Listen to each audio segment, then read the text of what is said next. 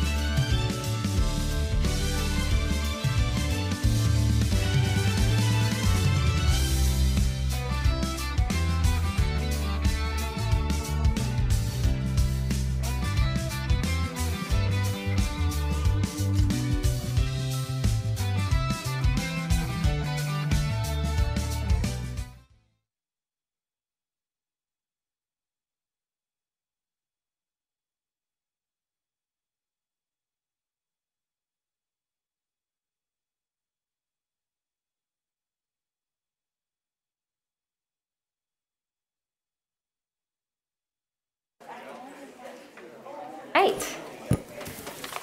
Good evening.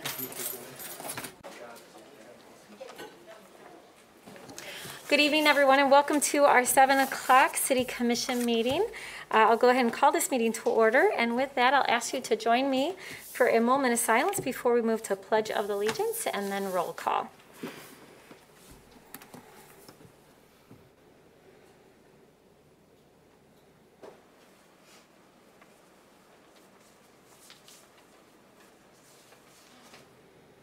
Thank you. I pledge allegiance to the flag of the United States of America and to the republic for which it stands, one nation, under God, indivisible, with liberty and justice for all. Thank you. All right, next we will have a roll call.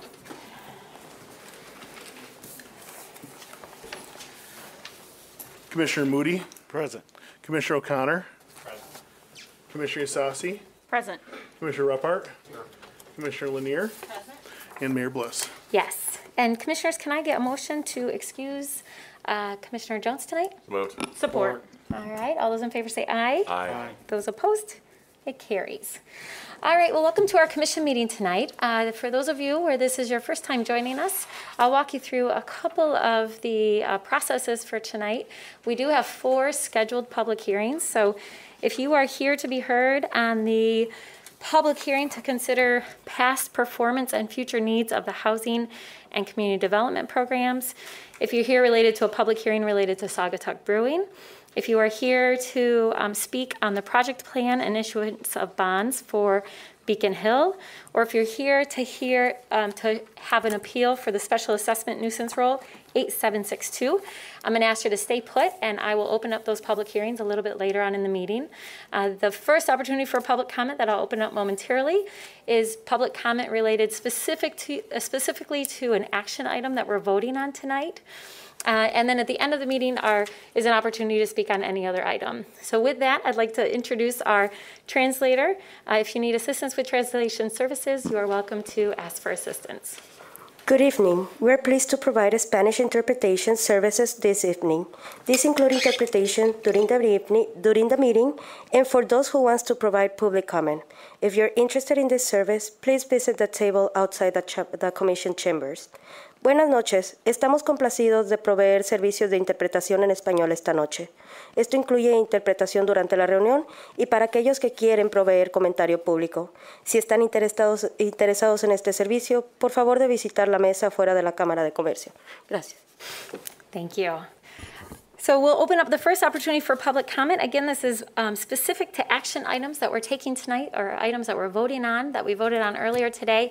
A couple things that we ask is that you state your name, the city that you live in. We'll give you up to 3 minutes to speak. For this first opportunity, we ask that you be explicit about what action item you're referring to.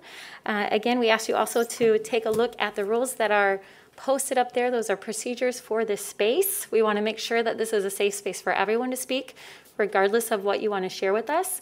So we ask that you comply with a couple things. We ask that you refrain from swearing, name calling, or making derogatory comments directed towards a person's race, religion, or nation of origin. Again, we want to make sure that regardless of why you're here and the opinion you want to share, that you feel safe sharing it with this body. So with that, I'll open up the first opportunity for public comment if you want to speak on an action item tonight.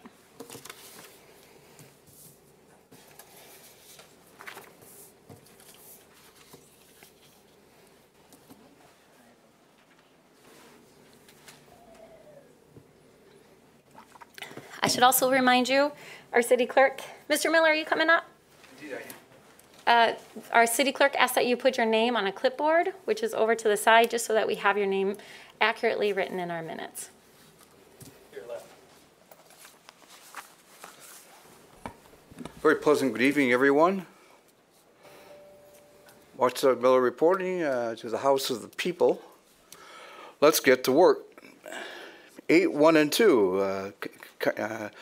In the next period, kindly accord proper respect to Christopher Columbus. I'll have a full report on it in a coming meeting, but please tell us last year he was disrespected.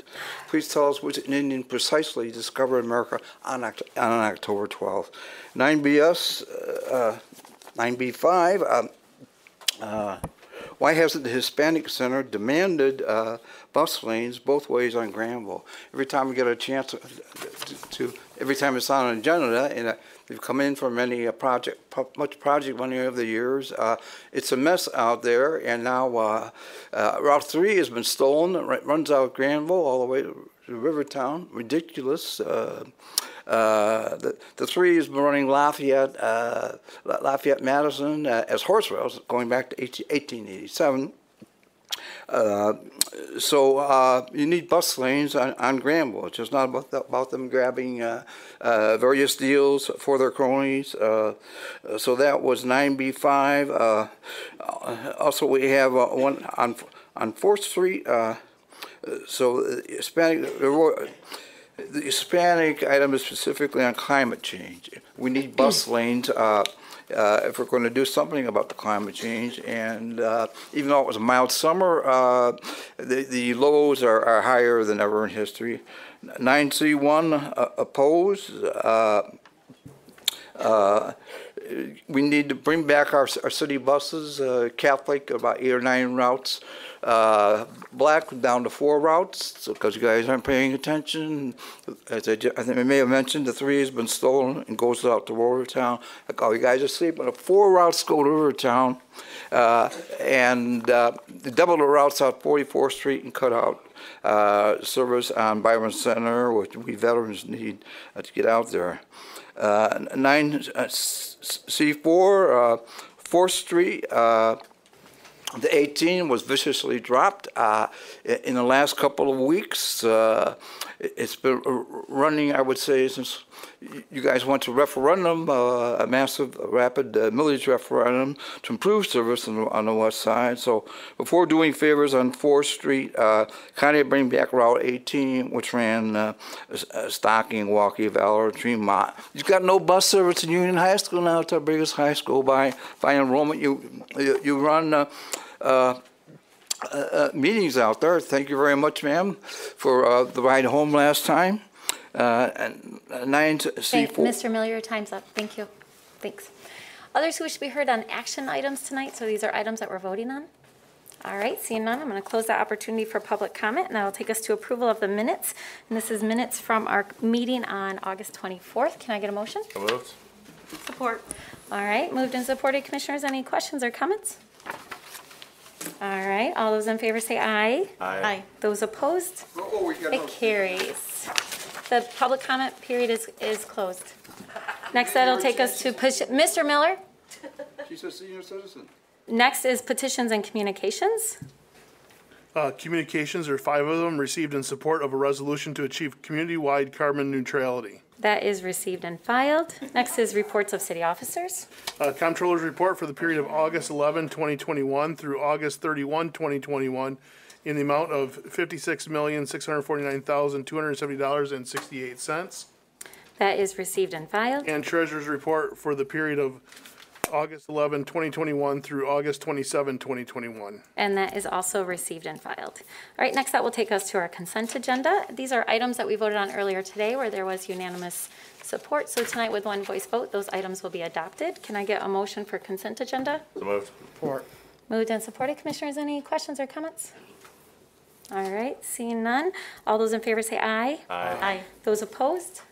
It carries.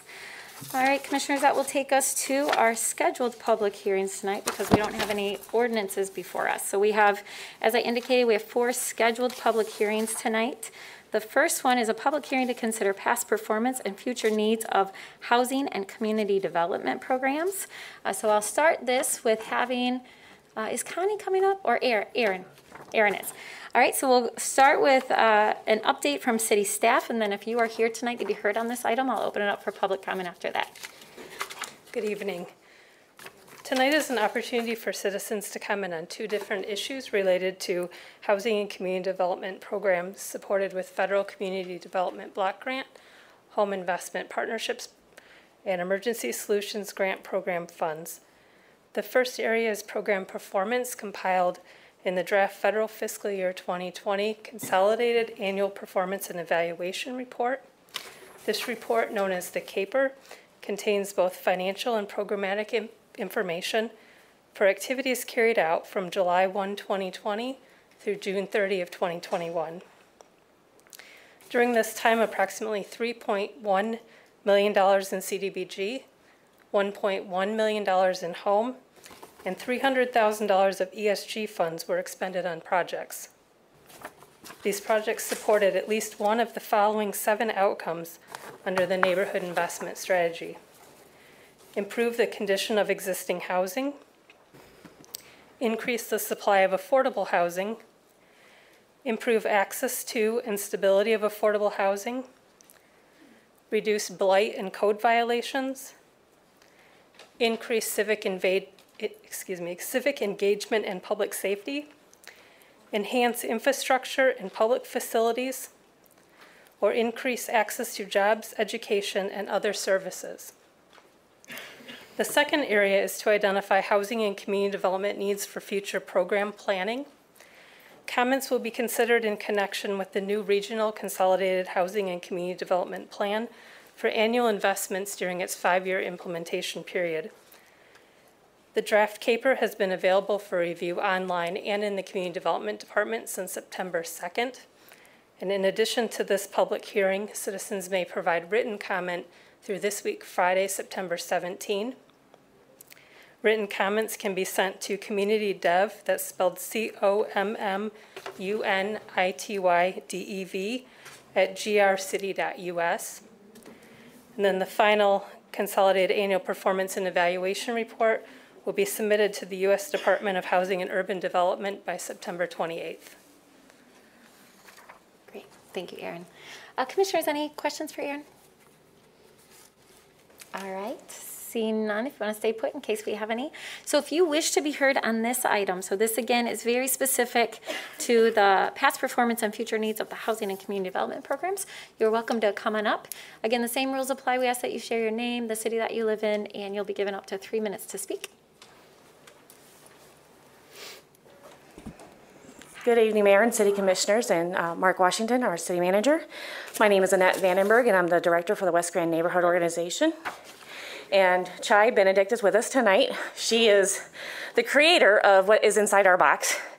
And we're very excited because this past year we've been able to, in partnership with the city, in partnership with Swift Printing and many other organizations, been able to carry out programs such as our West Side Community Cleanup, our NAC Guide, which was sent out during Neighborhood Summit, and most recently, our Community Preparedness Resource and Disaster Preparedness Guide. These guides will help enable residents who don't have access to technology to be able to connect with their city officials on issues that concern them, and also connect them to resources that they may not otherwise know about. Many of these resources are only available online, and so by having this printed for them, they will be able to call these numbers directly from their homes. And this weekend and next weekend, we will be sending out 20 volunteers each weekend to distribute 7,000 books. Wow. So we're really excited about this opportunity. The books were in partnership with the city's COVID CARES grant, Enhanced Communications. And so we wanted to make sure that we got this out to you tonight. In addition to that, we distributed in 2020 1,853 safety bags, which you have an example of that in your packet. We also distributed in just this year, 2021, 4,655 safety bags. In partnership with Grand Rapids Police Department and other neighborhood organizations such as NECA, East Hills, Baxter, Heritage Hill, Noble, Creston, we were able to work on reducing motor vehicle theft this summer. And that program was done with DICE information, and the police department was able to share that information with you more. I think I have like a minute left. So in that, we've been very busy, as you can tell, and we've been able to partner with various organizations throughout the city and throughout the West Side. For that, we thank you for your time and for supporting our work. Thank you. Thank you for sharing this with us. All right, others who wish to be heard. Again, this is really specific to past performance and future needs of the housing and community development programs. Hi, my name is Martha Cooper. So I sure hope I'm doing this in the right place. So I'd like to talk about past performance and future needs of housing, especially since I've been up here since I think it was 2016, talking about affordable housing. I just understand that this morning at the Committee of the Whole meeting, we were talking about starting up the Affordable Housing Fund.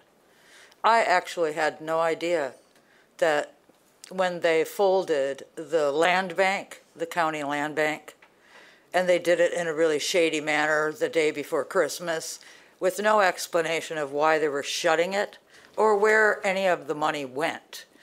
That at that time, it was not made public, at least I didn't know about it, that the Affordable Housing Fund that had started in 2015, I believe it was basically just folded and nobody ever paid any attention to it. It didn't even exist. People weren't funding it. There wasn't anything. Nothing. Just absolutely gone. And so now we're coming up with a new one, and we're going to have a board, and we're going to have all of these ways that we fund it. One of them was sales of public land. Well, public land has been sold since then, and none of that money went into any affordable housing. I'm just sickened by the fact that when the land bank shut, so did the Affordable Housing Fund. The problem didn't go away. The effort went away. What never has happened yet is a concerted effort on the part of the city, the county, and the state to take care of this problem. But if they're going to come together for funding for a drain and millions of dollars for an aquarium, I mean, these aren't anything that I've been up here for a long time hearing what the community is asking for. You've done nothing. It's immoral what you're doing and how you're doing it. You're not calling people that live here, people like me, stakeholders, when I can't move if I needed to, because there's been nothing done on affordable housing and there is no fund. But you're going to start that fund up again. I'm just sick about it. I know you don't want to hear from me. I'd really rather not still be up here.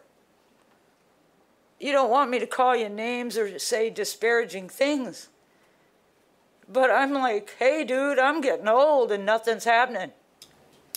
I don't have any place to go. Mayor Bliss, I want some leadership. If you don't have a vote for what goes on the agenda, you could at least act like a leader. Thank you, Marketha. Your time is up. Others wish to be heard, and again, this is on the past performance and future needs of housing and community development programs. So that's often we refer to it as CDBG funding. Hi. Hi, Madam Mayor and Commissioners and others. Good evening. I'm Kimmy Spring. I'm the community organizer for the Creston Neighborhood Association. We're in Ward 2, and for those of you that don't know, we are the largest neighborhood in Grand Rapids with somewhere around 27,000 residents. We have yet to check the new census numbers so we can be more updated, but grande. And I just wanted to testify with a quick story with something we've been doing at Creston with our CDBG COVID grant. That's a special grant. We also get other CDBG funding from the city to do work, especially around neighbors being safer and connecting neighbors and opening the door to communication. So we've been going door to door, surveying neighbors, and one of our questions is about being prepared or not for a weather-related emergency. And most people just go, no, I'm not prepared. But other people say yes. And I'm like, yay, can you share that with me? Because I want to share it with other neighbors. But then the answers we've gotten typically are, yes, we're prepared. We have lots of candles. And I'm like, well, that is excellent. You're on your way. But more than that, we're prepared because we'll just get in the car and drive to Mom's house. And so I'm like, ooh, yeah, you can do that sometimes, but sometimes you can't. So it's clear to us that people need a lot more education just on what the city does when there's an emergency and what they need to be prepared for. So we've teamed up with Allison Farrell, I believe it's pronounced. I've only called her Allison. And we developed a curriculum. It's kind of a lengthy course. It's over an hour and a half. But we also show how to assemble an emergency kit. So it has everything from like a battery or hand cranked radio, so we can actually get information if our cell phones die. A camp stove, water you can actually drink. If you've had it in your basement for 8-10 months. But anyway, there's definitely a need for that. And this is part of the grant to ask a various number of questions, but then identify 5 areas where kind of the majority of neighbors need some resources. So that could be just knowing what to do if they're going to be evicted and they need to know how to get connected with anti-eviction efforts. So this is the kind of climate change education that we need, and we're doing at Creston, and we're hoping the city embraces that as well. Thank you very much. Thanks, Kim. Appreciate that. All right, others who wish to be heard? Hi, good evening. My name's Lou. I'm from the 2nd Ward. I originally came to speak towards the end about defunding GRPD, but this all plays in. So I'd like to discuss the city's response to the housing crisis here in Grand Rapids.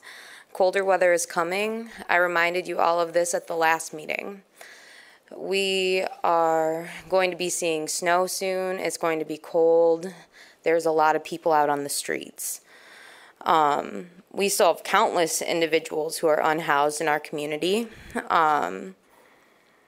So I don't think, from what I've heard so far, that anything's been done since I last spoke at the last meeting.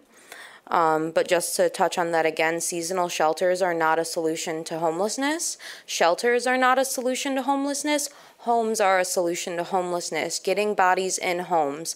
We have many of vacant buildings, and we have many of vacant homes that could be put in place for people to live in, not corporations to buy and turn into unrealistic affordable housing. A 2-bedroom for $1,100 a month is not affordable housing.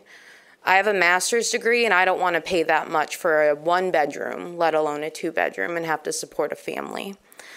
Also at the last city commission meeting, the HOT team was briefly brought up. The HOT team is the homeless outreach team for Kent County, for Grand Rapids. The HOT team is not welcoming or safe to many of our unhoused neighbors. Having law enforcement dressed in uniform is not comforting.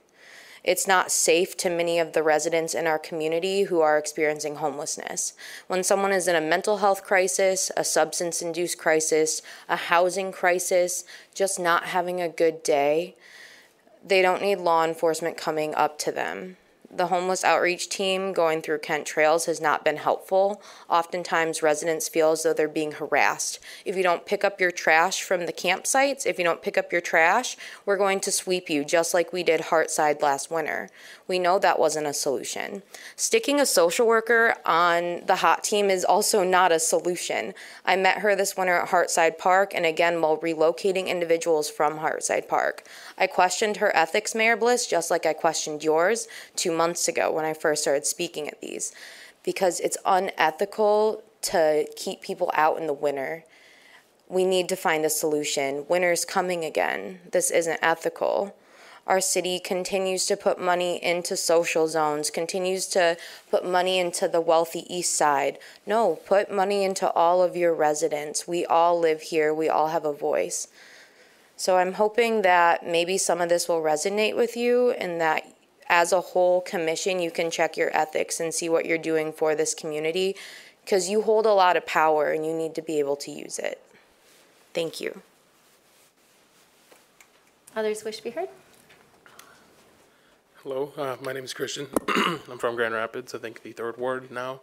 Let me reiterate that the past efforts by the Grand Rapids City Commission and other agencies that deal with housing have been inefficient to deal with the housing crisis that we have. And in my opinion, during the pandemic, that exploded after evictions were happening, even in Grand Rapids. I'd also like to reiterate the fact that, like many other issues in Grand Rapids and other cities nationwide, housing and housing crises typically affect people of color at the majority of the time, and especially in Grand Rapids it does. I walk around Grand Rapids and I see many homeless people of color, houseless people of color walking around trying to sell art that they make because they can't afford a food or somewhere to stay. I also like to thank Martha for bringing up the fact that, report that the land bank ended, and so did the housing fund that came with it. And I think it just reiterates the fact that this city commission, among many other city commissions around the United States and around many agencies around Grand Rapids, don't care about affordable housing. Just making a board up and saying you're going to do something about it is great. I love that. Thanks for trying to do something. But when we have a housing crisis that we have right now, and it's exploding even further because of the continuance of the pandemic, you guys don't care. If you cared, you wouldn't be approving projects that have housing that cost up to $2,000 for a 2-bedroom in Grand Rapids. You wouldn't be trying to only attract white, liberal, educated, rich people to Grand Rapids as a growing city. You would be focusing on wards that Nathaniel Moody, who's falling asleep over there, represent, where affordable housing is a crisis because many of the houses in that ward are aging, are starting to fall apart. Many of those people are exploited by landlords who raise prices of rent to skyrocket, to reach prices up to $2,000, $300,000 when they still have a minimum wage job that they can't afford that on. 15, 20 years ago, a 1-bedroom apartment cost $600, and the minimum wage hasn't gone up. It may have gone up in Michigan, but it's still not enough to go up with the $2,000 apartments we have in Grand Rapids. I'm calling on the City Commission to do their job, which I know in the past they haven't done, and they still continue not to do so, but do their job. Get off your phones, stop looking at your computers, listen to the people when they speak. Do your job. Others wish to be heard? Hi, my name is Rosabelle, and I'm an unhoused member of the community, currently trying to fix that problem for myself. And like my colleagues have mentioned, the rent prices here are astronomical. The rent that I do find is from properties owned by Rockford Construction that they are letting just kind of fall apart. They're not going to fix these things because their plan is to level those neighborhoods to create more apartments that are just going to keep rising. I have plenty of friends that are living in apartments that they could barely afford now on their job, working over 40 hours a week with 2 people to 3 people to a housing, and they still can't afford that rent. They are still struggling to eat. They're still struggling to do the things that they want to do. And it's just like it's a rent crisis. It feels intentional when somebody increases your rent by $100 when you're already struggling. I can't comment on what you guys aren't doing because I'm too busy struggling to feed myself, to find housing. And the fact that people are still on the streets and people are still struggling to get into these housing shows that not enough is being done. Nothing will ever be enough until everybody's off of these streets, and we should be focusing on that. Our citizens, like Lou said, winter's coming, people are going to die. People are going to die, and although I am unhoused, I am out there trying to feed these people and do what I can, and I can't do much. I need everybody in the city to help, and you guys signed up for this job to do that. I don't care what you've done. I don't care what you want to pat yourself on the back for. It's good if you are doing positive things. I really appreciate that. But again, nothing can ever be done enough until everybody's off the street, until people can actually live the lives that they want to live and not just survive every day. Thank you. Thank you. Others who wish to be heard? Hi, my name is Allie. I'm the president of Justice for Black Lives. I wasn't planning on speaking about this issue, but it's very important. Last year, my organization, amongst many other organizations, had to watch the Grand Rapids Police Department throw unhoused community members' property into the garbage. And me personally, I was forced to actually take part in throwing unhoused community members' things in the garbage. And it's honestly a perfect representation of how the city treats the unhoused community. Women and youth do not have anywhere to go. Youth, there's only a youth drop-off. They can't stay the night or anything. And the fact that you guys constantly bring up the hot team that does absolutely nothing. There's organizations that don't get paid for this, that do much more than every single one of you have done for the unhoused community. And it's sad. And like people have been saying, winter is coming. It is Michigan. It is cold. People are going to die. And what are you guys going to do about it? Affordable housing is one thing. That's great. That's amazing. But accessibility in order to get in these affordable housing programs, I have tried myself. And if it wasn't for my mom, I'd be If it wasn't for my mom, I'd be homeless right now. And not everybody has that support system to bring them in, or not everyone has the means to stay with someone else. And that's a problem. I know people that are literally moving out of state because the prices here are too expensive. We don't make enough money. You're expected to make 3 times the amount of rent. How is that possible when we're barely getting paid anything? It's not. We need to do better with our unhoused community members. I feel like you guys are so worried about putting in the next thing that will attract tourists. You're not worried about the people that actually live here. And it'd be actually amazing if you use the extra funding that you would get from tourists to put into affordable housing. That's a great idea. Because like I said, last year, I had to watch the Grand Rapids Police Department throw people's things in the garbage, and the Grand Rapids Police Department threatened to arrest people that were helping and doing what they asked them to do. Not only that, during a pandemic, on top of all of that, and then you guys lied about the Kent County Health Department having an order for removal. The lady that did the inspection said she would have never done that. Why? Because we're in a pandemic. Just do better. People are going to die if you don't do anything. And that's going to be on your conscience. That blood is going to be on your hands. Do something about it. All right, others wish to be heard? So, Mr. Miller, this is about CDBG funding and housing funding. Beg your pardon? I said I want to be clear that this is the public hearing for the CDBG and housing funding. It was a real classy move you made with... Mr. Miller, don't what's talk her to them. name? You're The talking number to two us. speaker. Mr. Miller, you talk to us. Don't talk to the crowd. Watchdog Miller back. Honored to follow such great Americans as Kim Spring and Chai Benedict. Who, Mr. Miller, do not. They spoke before, okay? But you know what? Look, you're everybody not else is talk all about over the people. tent. Mr. Now, Miller, all over the map. Index. Every year I demand an index on the caper compendium. Did you put an index at the back of the book so we could research such things as smoking? You've got to take a look at Grandview Apartments. 9 floors there. If you're in room 910, and every single neighbor below you is a smoker. You're rooming with smokers, 8, 10, 7. I see you've done nothing to ban smoking, although Commissioner Lanier did promise it. It's never on the agenda.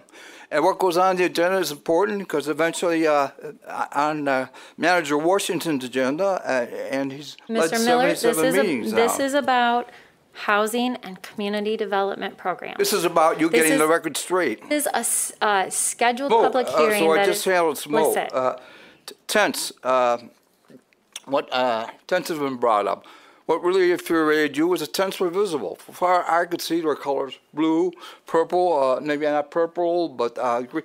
Anyway, you could see the tent personally, and somebody ordered them down because they're visible. If these guys had just been in sleeping bags, you never would have gone viciously after them as you did with. Okay, all right, Mr. Miller, your time's up. You're not speaking to this item. This is a very explicit public hearing. No, Mr. Miller. Last time, you demanded people, some guy demanded everybody stir them. Stop. Mr. Miller, your time's up. Your time's up. Mr. Miller, Mr. Miller, your time is up, okay? Your time's up. Please step down. I'm going to close this public hearing, and we're going to move on to the next. Mr. Miller, please sit down. Mr. Miller, please sit down. You know what? This space is everyone here has a right to be heard. We have scheduled public hearings. And my job as chair is to make sure that everyone in this room, when they come to speak at a public meeting, that they have a right to be heard. And our scheduled public hearings are very specific. So if you want to speak about something else, Mr. Miller, you can wait till the end of the meeting.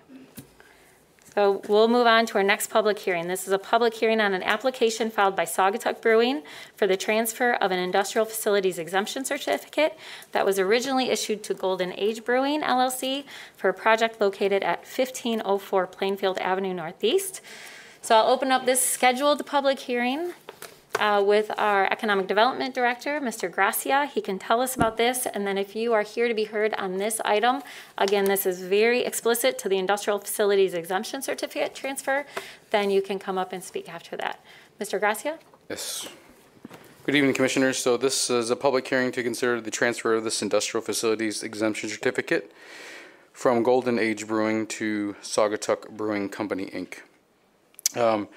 The current location is the 1504 Plainfield Avenue Northeast, and unfortunately, Creston Brewery did cease operations at the property, but Saugatuck Brewery has acquired the certain assets formerly owned by Creston Brewing, and are now looking to open up here in the near future in this fall. In order to do so, we are seeking to transfer that industrial facilities exemption from 2015 to Saugatuck Brewing. So that current exemption is set to expire December 30th, 2027, and we have a representative, Mr. Gillette from Saugatuck Brewing, to provide some overview of the project himself. Thank you, Mr. Gracia. Welcome, Mr. Gillette. Good evening. Good evening. And thank you. My name is Rick Gillette. I'm President and CEO of Saugatuck Brewing Company. I'm very happy to say that the application process is near completed. We have the MLCC very near to approving our license, the health department, and so on. We've been eyeing the Grand Rapids area for quite some time. Very interested in bringing this would be our third location into Grand Rapids. And when I opened up discussions with the owners of Creston Brewing, it was before the pandemic, and I fully intended that they would be operating up through the process that we are going through right now. Unfortunately, excuse me. Unfortunately, they had to make the decision, very tough decision, that they had to close down.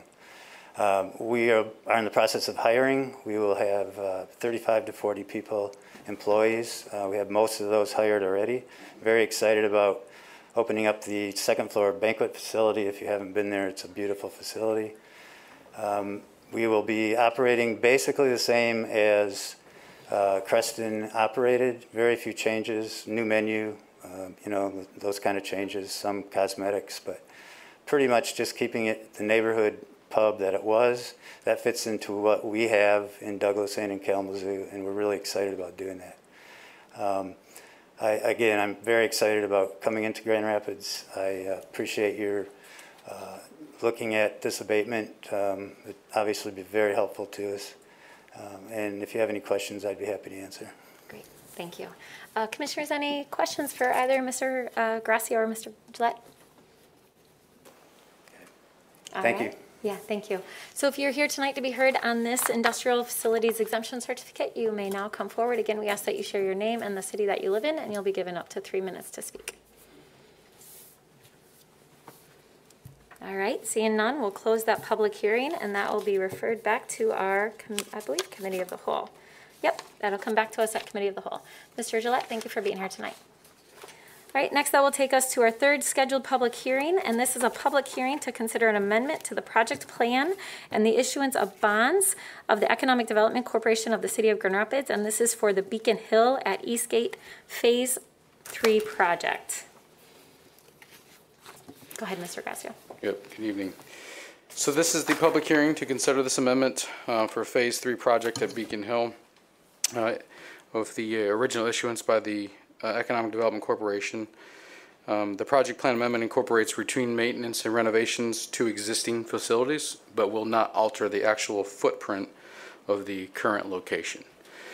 The internal renovations are approximately $1.5 million, and I want to call attention to just one important change in the memo itself. So this memo states it's not to exceed $11 million, it's actually $15 million. It is accurate in the resolution, but just want to make sure we understand that. So the not to exceed amount of $15 million. Again, the EDC nor the city have any financial exposure, and this is simply a pass-through, as we've done with other projects. And to give some overview of the capital improvements of the project itself, we'd ask Mr. Hughley from the Beacon Hill to come talk a little bit about the project and why they're seeking this refinancing.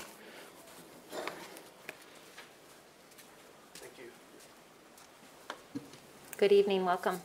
Good evening, Mayor Bliss. Good evening, commissioners and staff.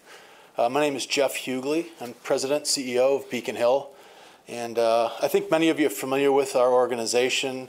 This is our sixth or so time seeking the funding through the conduit of the EDC. It's just been an incredible mechanism for our organization to gain low-cost access to capital, which has allowed us to pass through great value to seniors. We've got over 400 of your citizens now living at Beacon Hill in a variety of settings: assisted living, memory care, skilled nursing, and independent living. The Vistas, which is our newest project under development right now, is expected to open in November and has already established a waiting list of its own. So we're really in a good position. I think the city should be tremendously proud of the strides that the work is being done in the Third Ward to serve the community. We employ about 225 staff, and many of them come from the city, so we're really in a great place. And I just want to thank you all for the support. These funds, especially the new money that we're seeking, is going to be used to help renovate some of the spaces that are now about 11 years old. So it's hard to believe that we've been around that long, but we're at a place where we feel like we need to get ahead of any maintenance requirements. So a new bistro will be renovated, and we've got a variety of other work being done for lighting, paint, wallpaper, and that sort of thing. So I would love to entertain any questions. Great. Thank you, Mr. Hughley, for being here. Commissioners, Commissioner Moody or Commissioner Lanieri, I know you've been actively involved in this. Any questions or comments? No? Commissioner Moody, did you? All right.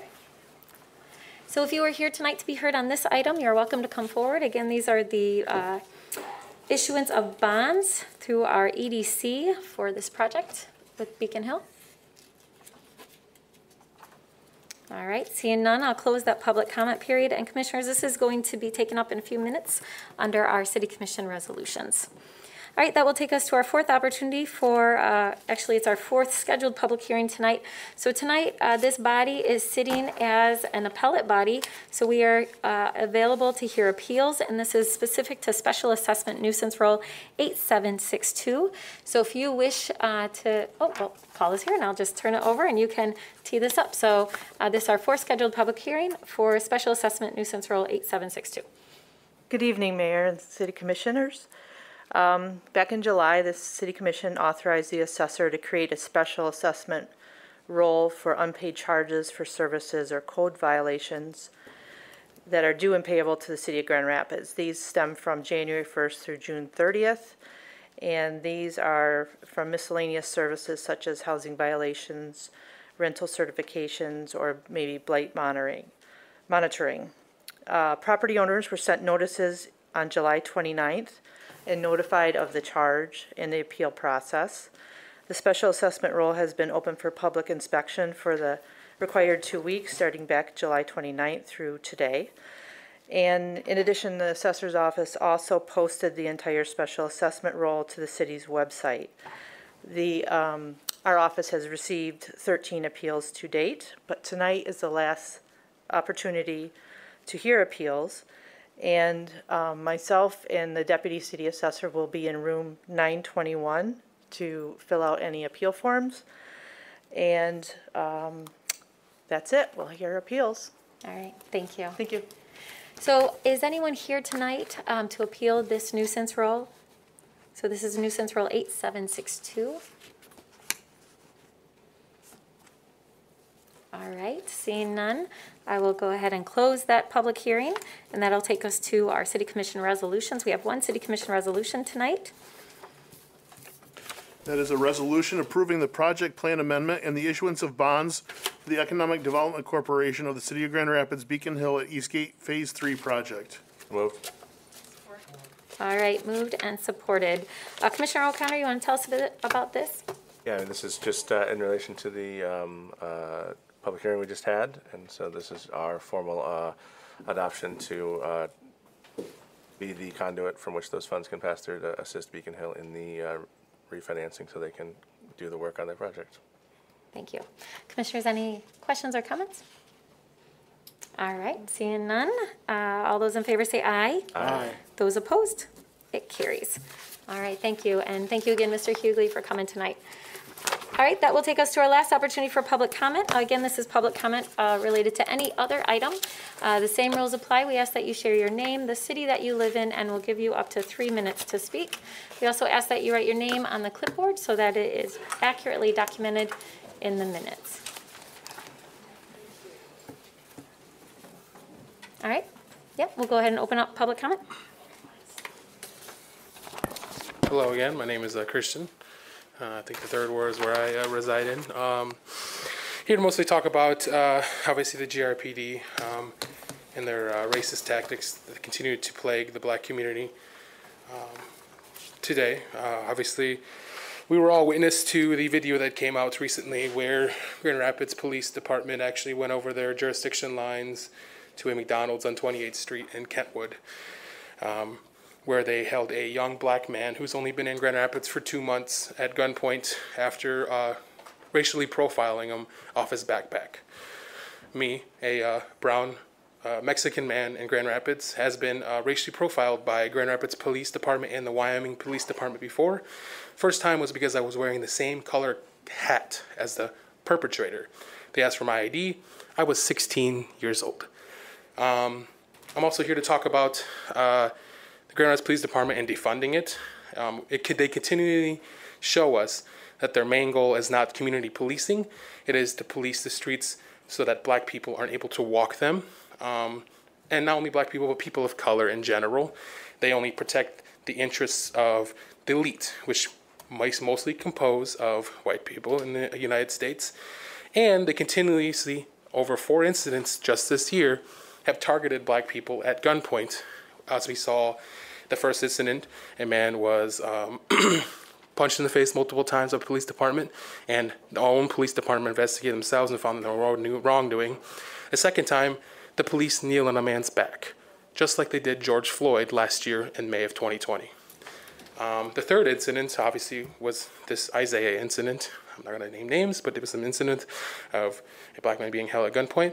And the fourth incident that I'm talking about is a new video that was actually just a week after that incident, where the police department was arresting a suspect, and as he was put in handcuffs, another police officer who was holding him at gunpoint came from behind the door and actually held the gun to his head as he was handcuffed.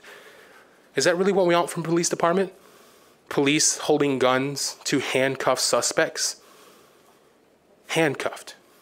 He wasn't free to use his hands, he wasn't free to do anything. A police officer had him in his hands, and he put the gun, and the police officer, she pointed the gun at him as he was handcuffed. That's really what we want our police department doing? That's really what we want doing? I'm calling for the defunding of GRPD because they continue to harass activists like they did last night on the Curl Up Pearl Monroe, where it's now continued beyond Taylor Way. We had a permit to use noise amplified devices, and Sergeant Hornster of the Grand Rapids Police Department came and harassed the president of Family Over Everything. A permit, saying that he needed to turn it down, or she needed to turn it down, or they will be arrested. Do your job. Thank you. Your time's up. All right, others who wish to be heard? Hello, I'm Jalen. I'm from Grand Rapids, downtown. After going to GVSU for political science and sociology, I realized I might have wasted those years of my life. Wasted them to learn how society really functions, and I'd be a lot better and happier had I not. Because it makes you remember things that people should forget. Rosalind, do you remember what you said after the May 2020 riots? I do. You said, "This is not who we are," with fervor and conviction. Who are we then, say you, Rosalind? This is who we are, and this view is purely my own. We should stop doing your job for you by coming here. You know what my biggest gripe with history is? Hijacking and stealing. We come here informing you of what discontents the public, then grassroots movements get their platforms hijacked by this hollow facade of progressive politicians that do just enough to resemble what it means to care and just enough points win to get reelected, then stop. I don't think we should lower the budget to 32% because I know how people actually think and work in this country. We should raise the GRPD budget to 51% effective immediately. Because money doesn't change you, it makes you more of what you already are. It's like boiling a frog. You know, they say when you raise the temperature slowly, you won't notice it the same as if you started off boiling. At one point, what was the budget for the GRPD? About 40%? Was another 11%. Activists are not perceived as needed in the way society is now. We're treated as a nuisance. You're going to succeed in making Grand Rapids a cool city and a paradise for the haves, and I'm sure that once this happens, the public will not care about your methods. They never do. You know what changed the course of the civil rights movement? Children. Little girls being blown up inside of churches and videos of children getting hosed. Video of a 9-year-old girl having her arm gnawed at by a German shepherd. That was enough to shock the conscience of the public, the white public, to say that racism is wrong. They never cared about black and brown adults, but magically kids. But times have changed. We see black and brown babies like tigers and lions. Cute little babies, but when they grow up, they need to be put behind bars. Look at Adam Toledo.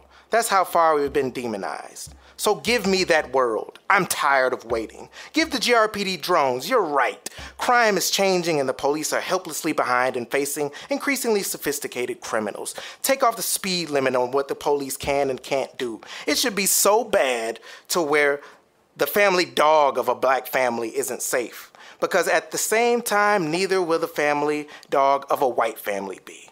That's the only time this country has ever seen that a problem is a problem, when it hits your home.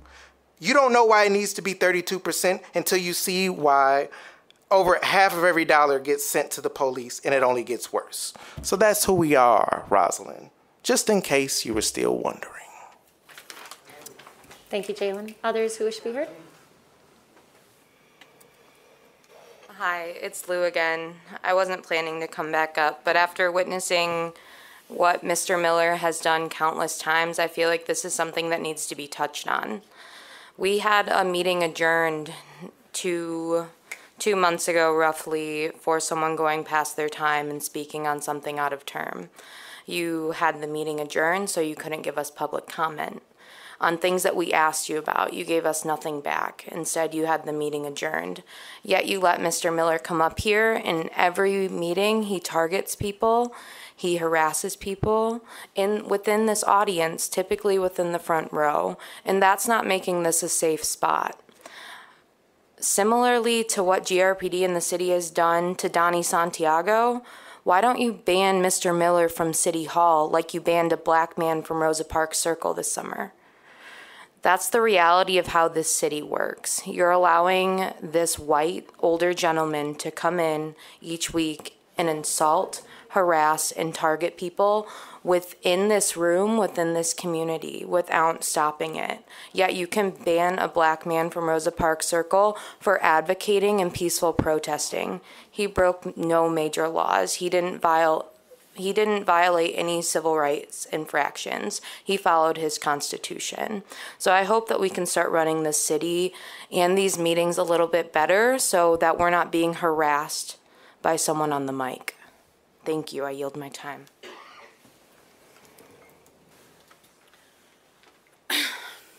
Hello, I'm back up here again. My name is Allie, I'm the president of Justice for Black Lives.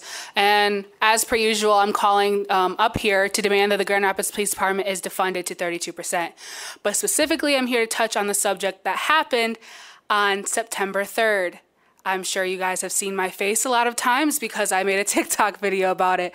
But most importantly is the fact that You guys realize that the Grand Rapids Police Department made not national news, but international news for wrongfully arresting a black man after he was leaving his job. Not only did they arrest him, they held him at gunpoint, and they communicated in their statement, they said this man expressed that he was feeling suicidal. And that is our reality. That is our reality. That is how people treat the mental health of black people all the time. Do you not understand how triggering it is for a black man, not only a black man who's lived here, he just got here not 2 months ago. Welcome to Grand Rapids. Here's a gun in your face. We need to do something about the Grand Rapids Police Department. I watched that video live and I thought I was going to witness them killing someone. That is not okay. It's not okay. Eventually, I've been saying this, eventually the Grand Rapids Police Department is going to kill someone, and it's going to be a big issue. Why not get ahead of the curve and stop it before it happens? Why do we have to wait until, oh, what if this, what if that? No, we need to stop it now. This man was targeted for the color of his backpack on a Friday, which is a school day, in the second largest city in Grand Rapids. Imagine how many other people have that same colored backpack. And you said, oh, well, race had nothing to do with it. That makes it so much worse. It makes it so much worse because it shows that you went after the first black guy you saw with a backpack on. Not only does it show how racist the Grand Rapids Police Department is, it also shows their response to mental health situations is horrible. You mean to tell me that if I express that I'm suicidal, you're going to put a gun in my face and do the favor for me? I'm also demanding that these charges against this man are dropped immediately. He had no reason to be stopped by the police in the first place. And even when he was on the ground with his hands out, showing that he had no weapons, he was charged with resisting and attempted assault and destruction of property. How can you destruct property with hands behind your back? How can you assault someone with your hands behind your back, not even 2 inches apart? How is that possible? The Grand Rapids Police Department constantly gives people these BS charges just to prove that they didn't do anything wrong. Defund GRPD, Black Lives Matter. Thank you. Your time's up. All right, others wish to be heard? My name is Martha Cooper. I live in the city of Grand Rapids, and I'm damn near ashamed. I love this city. The people in it are amazing, and it is nothing like what it was 20 years ago. Now we've got Art Prize and stakeholders. All I'm going to say is I came up here.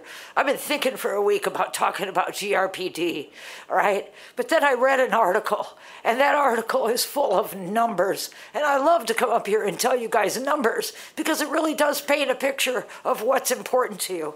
But I saw that video. I also saw on May 30th, my birthday, that the police started that so-called riot. I watched it on Facebook Live, as did one of our commissioners, okay? I saw that they escalated the situation by setting off all of the sirens. I saw that they came out parading in their military uniforms, and then a line of guys comes behind in more military uniforms, pulling out gas masks. It was physical, it was verbal, it was audio, it was intimidation of a crowd so angry and so hurt that it was called escalation, and they got the riot they planned on because they created it. And so, in this circumstance, how many cops? And there was a dog, and they came because they were looking at something else next door. But you guys don't think that having that many cops with dogs and guns out isn't escalation? It is. And it's buck breaking. It's what they used to call it in the old days where they were trying to intimidate everyone else to not go against the white master. And I'm going to call it exactly what it is. And now I'm going to get to the numbers because this is what's really obscene. I see something, 1 minute. Grid, and Jeff Smith is a great journalist as well as an activist. Grand Rapids Institute for Information and Democracy, if you want to know. Because the fact is our media isn't telling us what's going on. They're not telling us that we've got a transformational 12 expanding the play area of downtown. But I've been speaking about public-private partnerships and how we don't need an aquarium for $200 million. Grand River Greenway Initiative, $500 million. Convention Center and Hotel, $400 million. Move the post office, for whom? Who are we moving it for? $70 million. Airport Tower, $60 million. Amphitheater. Do we need an amphitheater? Who said we needed one? Did the city and the residents say we needed one? No, I thought I heard them talk about affordable housing. But instead, we want to get a new convention center hotel for $40 million. An amphitheater for $40 million. GRCC, Safety Training Center for First Responders, $45 million. And nowhere has this city talked about police reform.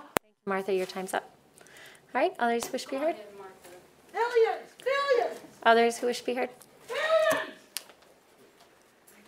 Hi, it's me, Rosabelle, again. I'm housed in the Grand Rapids community, and I just want to help you guys with your job because I'm sure you get pretty disconnected from lower class and working class people doing the work that you do. It probably is very busy, so I'm here to share you my experiences and stories listened to from family members and community members in the city and other places. I just want to remind everybody, no matter how much money you make, you are one crisis away, one medical issue away, one child away, one anything from being unhoused, from being in a rough situation. And remember that. Remember that when you look at these community members sleeping on the streets and things like that. That can be you. It's not that far-fetched. You're much closer to that than being a billionaire.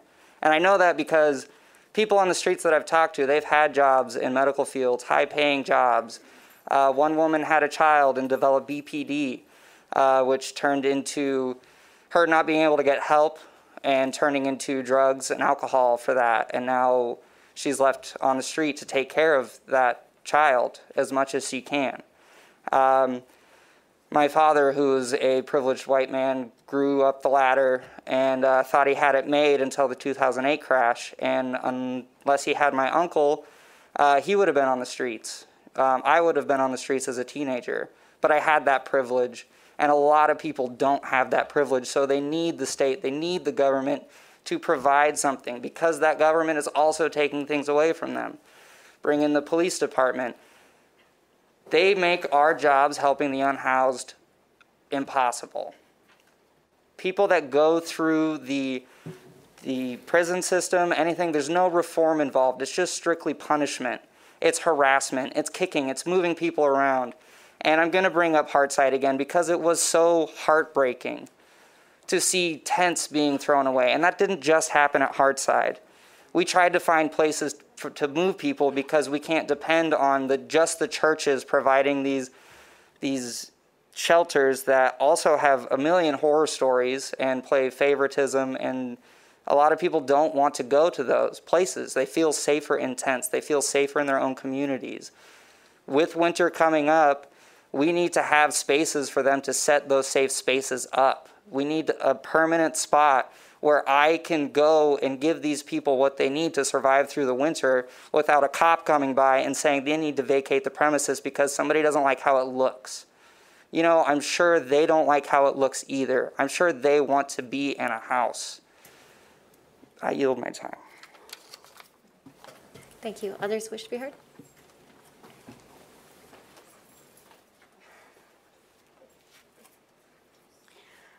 Good evening.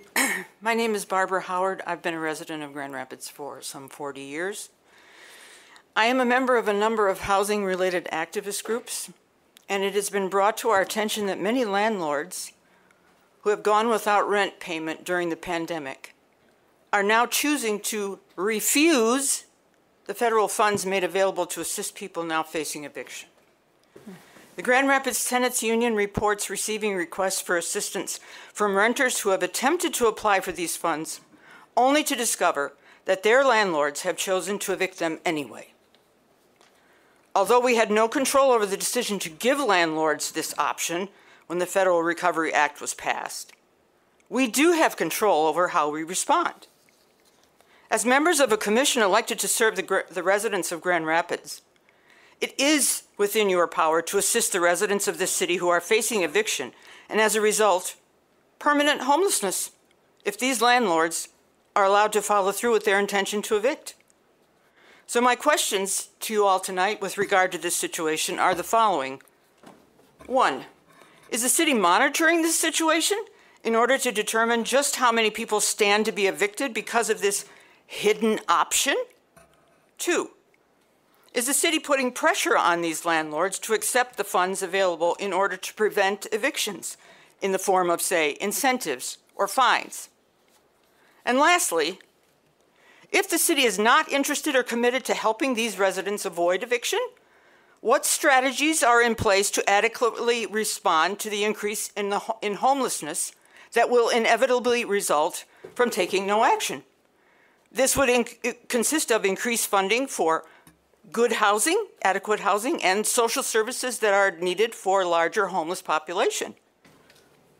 I and many others who are working to increase the availability of affordable, truly affordable housing in the city, as well as seeking a more humane approach to the treatment of the homeless, unlike the abuse we witnessed last December, we would like real-time and factual answers to these questions. These are your constituents, real people, many with children, who now face the trauma of having nowhere to live through no fault of their own.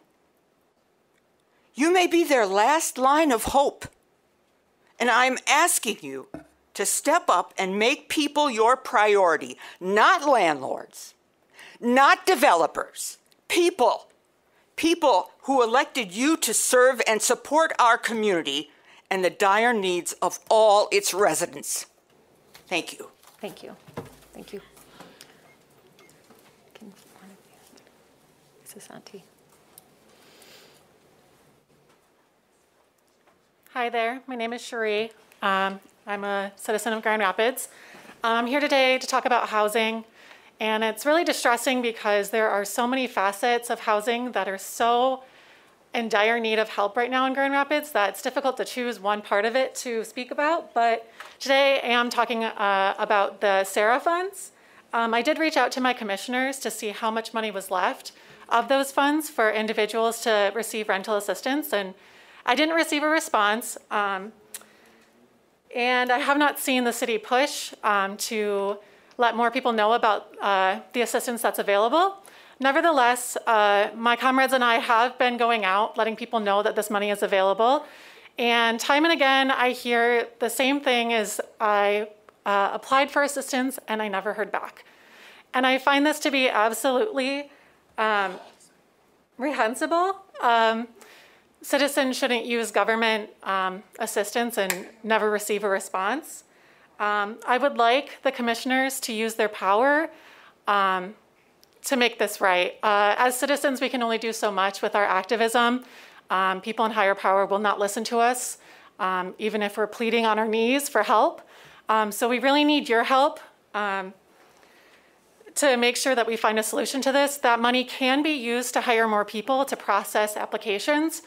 So I'm not really sure where the holdup is going, but I'm confident that you can find out where the holdup is going and find a solution to that. I just feel like the actions of our government as a whole aren't responding to the urgency of this situation.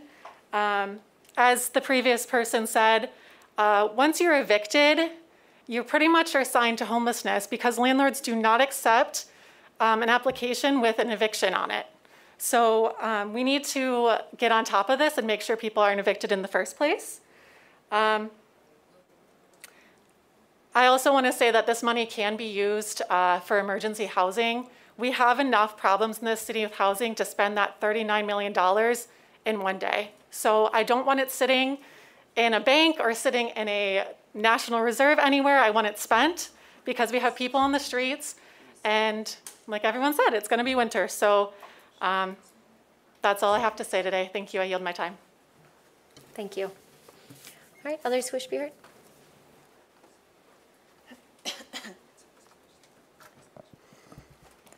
Hi, my name is Gus, and I'm here in support of the Justice for Black Lives Matter organization.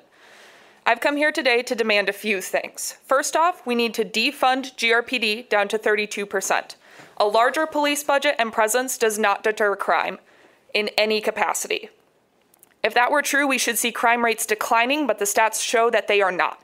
It's time to move away from the police and invest in actual crime prevention by funding the communities that need it. We also need to have GRPD get their own liability insurance because taxpayers should be responsible for the police's messes.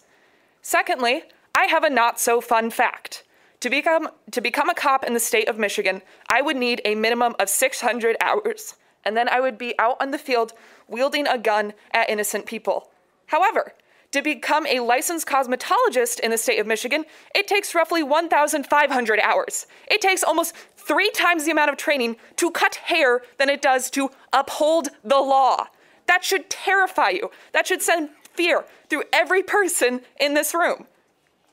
Going off of that, let's talk about the incident that happened just a short time ago on the McDonald's on 28th Street. It is abhorrent that for one black man who is innocent, there was about 24 police there, roughly 5 marked cop cars, and then about 4 more unmarked. His coworkers were there, saying that he worked there, that he was there to pick up his check, that he had been in that establishment for the past 2 hours. For one black man to be surrounded by 24 police, guns drawn, while he was handcuffed, hands behind his back, is frankly ridiculous. This could have been avoided had GRPD used just a little of their brains and saw that this man was not their guy. Chief Payne stated publicly that he only has 1 charge against him, but that is not true. He has felony charges against him, and I want to demand that these baseless charges be dropped. GRPD has once again abused and traumatized an innocent community member who is struggling with mental health and will most likely continue to have severe PTSD from this event from the rest of his life. While this man suffered abuse and trauma, I saw cops pulling out of the McDonald's in their vehicles. I saw that they were laughing, they were smiling, they were joking around as if they had just left a picnic instead of brutalizing a black man. It was disgusting, it was inhuman. Also, let me be clear, innocent or not, this was a complete overreaction and blatant abuse of power and should never have happened. Lastly, as people have mentioned before, it's getting colder. We are also entering our winter. When I was in elementary school, we learned about basic needs of animals in order to survive. They need clean water, food, and shelter. None of those basic needs are being met for our unhoused community. Why do wild animals have a higher standard of living than our own community members? You all need to do something. Defund GRPD, Black Lives Matter. All right, others wish to be heard?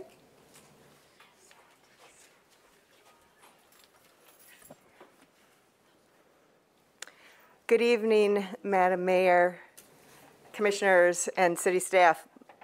My name's Janet Zahn. I'm a First Ward resident and one of the co-chairs of the Grand Rapids Climate Resolution Coalition, whose goal is for the City of Grand Rapids to commit to community-wide carbon neutrality by 2030.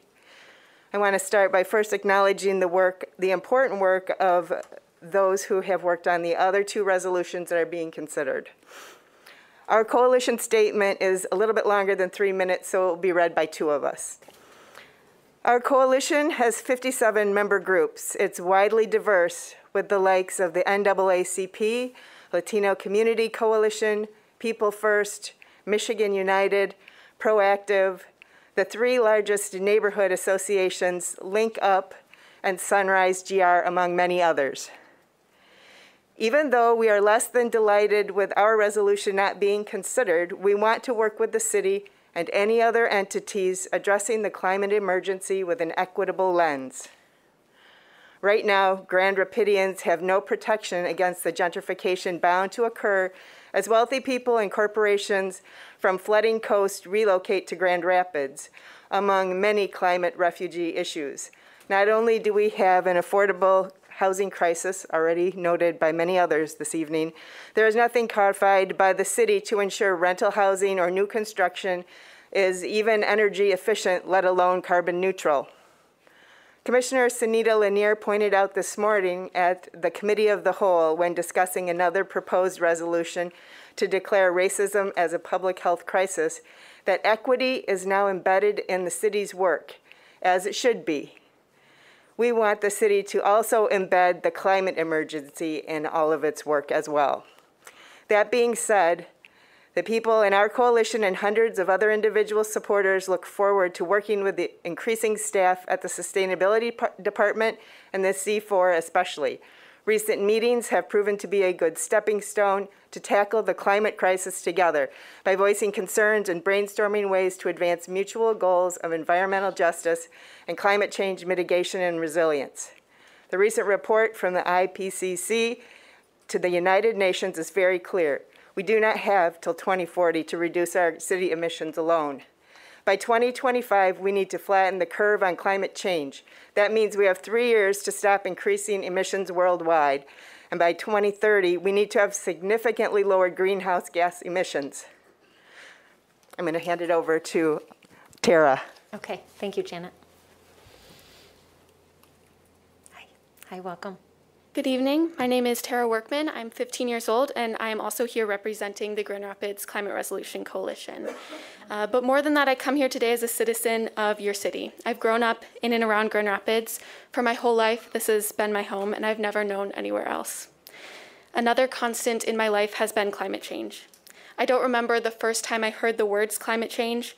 I don't know the time when I realized how this human-created phenomenon was threatening my future. It was just always like this. I've never known anything else. I've never been able to think about my future without that thought nagging at the back of my head that reminds me that I don't know what the world will look like as I grow up. So I'm here urging you to act for my generation. When it comes to climate action, Grand Rapids needs to be a leader for other cities and states, like we have in many ways with Mayor Bliss and George Hartwell before her leading the charge on sustainability efforts. We know that this is an enormous challenge we face globally, nationally, and locally. It will require creativity, faith, and determination to solve the existential crisis that is before us. Going forward, as a coalition, we want to see, first, the city create a plan for community-wide carbon neutrality. Second, a timeline that reflects the urgency of the scientific data and also the need to protect people's lives, people who are being affected by climate change in Grand Rapids right now and who will be the most vulnerable in the future. Our goal must be carbon neutrality by 2030. Third, the city embedding bold climate goals into all aspects of the master planning process and city operations. And four, direction from the city so that residents can advocate for the same statewide legislative changes that the city has prioritized to make Michigan a state where carbon neutrality is even an option. We need the city to lead the community-wide charge towards carbon neutrality and with a much greater sense of urgency. The good news is that our city will be better positioned to receive federal and state funding to do this critical work if the city demonstrates a very strong position and plan. And pretty much everything we change in response to climate change will make our community better. Less asthma from polluted air, and healthier communities is one example, but the list that shows how our quality of life will be so much better is almost endless. It will also help guarantee that young people like me have a chance to thrive and not struggle. Yes, these are lofty goals, and yes, it'll be really hard. We know that. But at this point, we have no choice but to be bold and commit to taking the action that is necessary. If bold climate action is not taken immediately, then you are failing the city, you're failing the minority communities that are most affected by climate change, and you're failing my generation. Thank you. Thank you. Thank you, Tara. All right, others wish to be heard? Hi, welcome. Good evening. I'm Sophia. I'm 15 years old. I live in the 3rd Ward, and I am also here to speak on behalf of the Grand Rapids Climate Resolution Coalition. Growing up in this time and this place has forced me to think a lot about the world that's being handed to me and the world I will hand off to the next generation. Climate change has always felt like it's looming over me, like an existential threat that I'm powerless against. With the most recent IPCC report showing that we are running out of time, my future and the future of all of my peers seems bleak. I am here tonight to ask the city to take swift, bold action. This is not a time for slow, steady change. This is not a time for timidness. As a representative of my generation, I'm calling on you to create a community-wide plan for carbon neutrality by 2030. I know this seems dramatic or drastic, but it is the only way we can combat this crisis with an urgency that the science demands. My future and all of our futures depend on the actions you take and the choices you will make. I hope you will make the right ones. I yield the rest of my time. Thank you. Thank you, Sophia. All right, others wish to be heard? Hi, welcome. Hi, Mayor. Hi, Commissioners. I just want to read a statement about our proposal. So Decriminalize Nature is an educational and advocacy campaign with a goal to improve Grand Rapids resident health, including depression, end-of-life anxiety and suffering, and addiction. So I'm speaking today in support of the growing efforts to lift restrictions on psilocybin mushrooms and other naturally occurring entheogenic plants. Over 100 other cities across the U.S., including several in Michigan, seek to decriminalize in their communities, while legislation is being pursued at the state level in at least 7 states, including this one. I've experienced depression for decades and gotten no help from traditional antidepressant medications. In 2018 and 2019, the U.S. Food and Drug Administration granted psilocybin in entheogenic mushrooms breakthrough therapy status because of its effectiveness in the treatment of depression. Desiring to get some relief, I used mushrooms containing psilocybin to treat my depression, and I have been free of depression ever since. The research is in. According to a massively growing collection of studies, which I hope you will access on our website, these plants and fungi have been incredibly effective in addressing PTSD, addiction, and numerous other mental health-related issues. PTSD leads to over 22 suicides a day by veterans of war. We must continue to care for those that have paid a high price to protect our freedom. With opiate-related overdose on the rise, new solutions that work need to be accessible. When the decriminalization resolution is introduced, I hope you will listen to the overwhelming evidence and support or sponsor any effort to decriminalize these plants. These plants and fungi could help Grand Rapidians improve their health and well-being. Thank you. Thank you. All right, others wish to be heard? Hi, I'm Mary Reed Kelly. I'm from East Grand Rapids, but I'm here as a founder and board member of Decriminalize Nature Grand Rapids. As Chad said, we're an advocacy and educational campaign, and I've just learned so much over the last couple of years. As Chad said, there is proof that these plant medicines can address mental health problems, anxiety and depression, addiction, PTSD, including race-based trauma. So we feel that it's worth looking into. And I, as a mother and an older person who grew up hearing a lot of scary stories, really am focused on safety. So I wanted to read you this little bit, published in 2016 in the Journal of Pharmacological Review, which is published by the National Center for Biotechnology Info, part of the National Institutes of Health. Psychedelics are powerful psychoactive substances that alter perception and mood and affect numerous cognitive processes. They are generally considered physiologically safe and do not lead to dependence or addiction. Their origin predates written history, and they were employed by early cultures in ritual contexts. Studies of psilocybin-assisted psychotherapy in patients with cancer-related psychosocial distress have demonstrated positive relief of anxiety and depression. They've also shown positive benefit in treating both alcohol and nicotine addiction. And as Chad said, I invite you to do more research at our website, decrimnaturegr.org. Thank you. Thank you.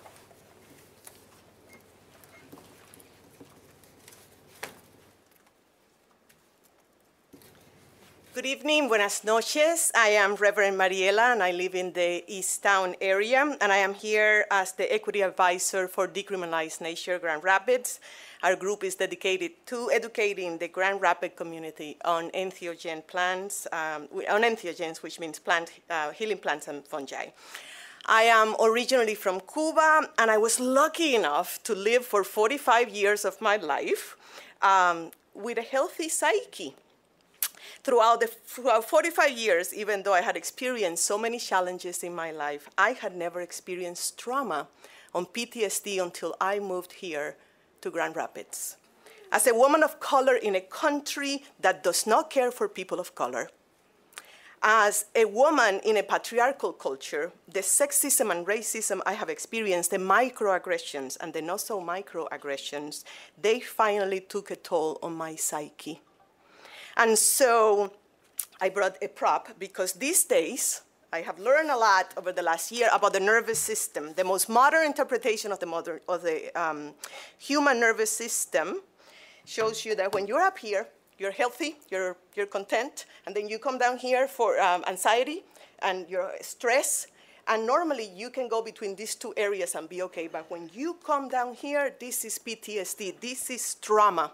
This is what many call hell. This is the underworld, and I live down there. And now, as a minister, I had ministered to people with drug addictions, people who had lived down there for years. And I supported them, and I never judged them for their use of drugs, but I never fully understood until I lived down there. And so I went searching for all, as any human being would do, I went searching for solutions, right? Doctors, various modalities of therapies. I had insurance and I had that privilege to seek for something, but I also understood why people go to street drugs, because the level of desperation, the monsters that you face down there are unbearable.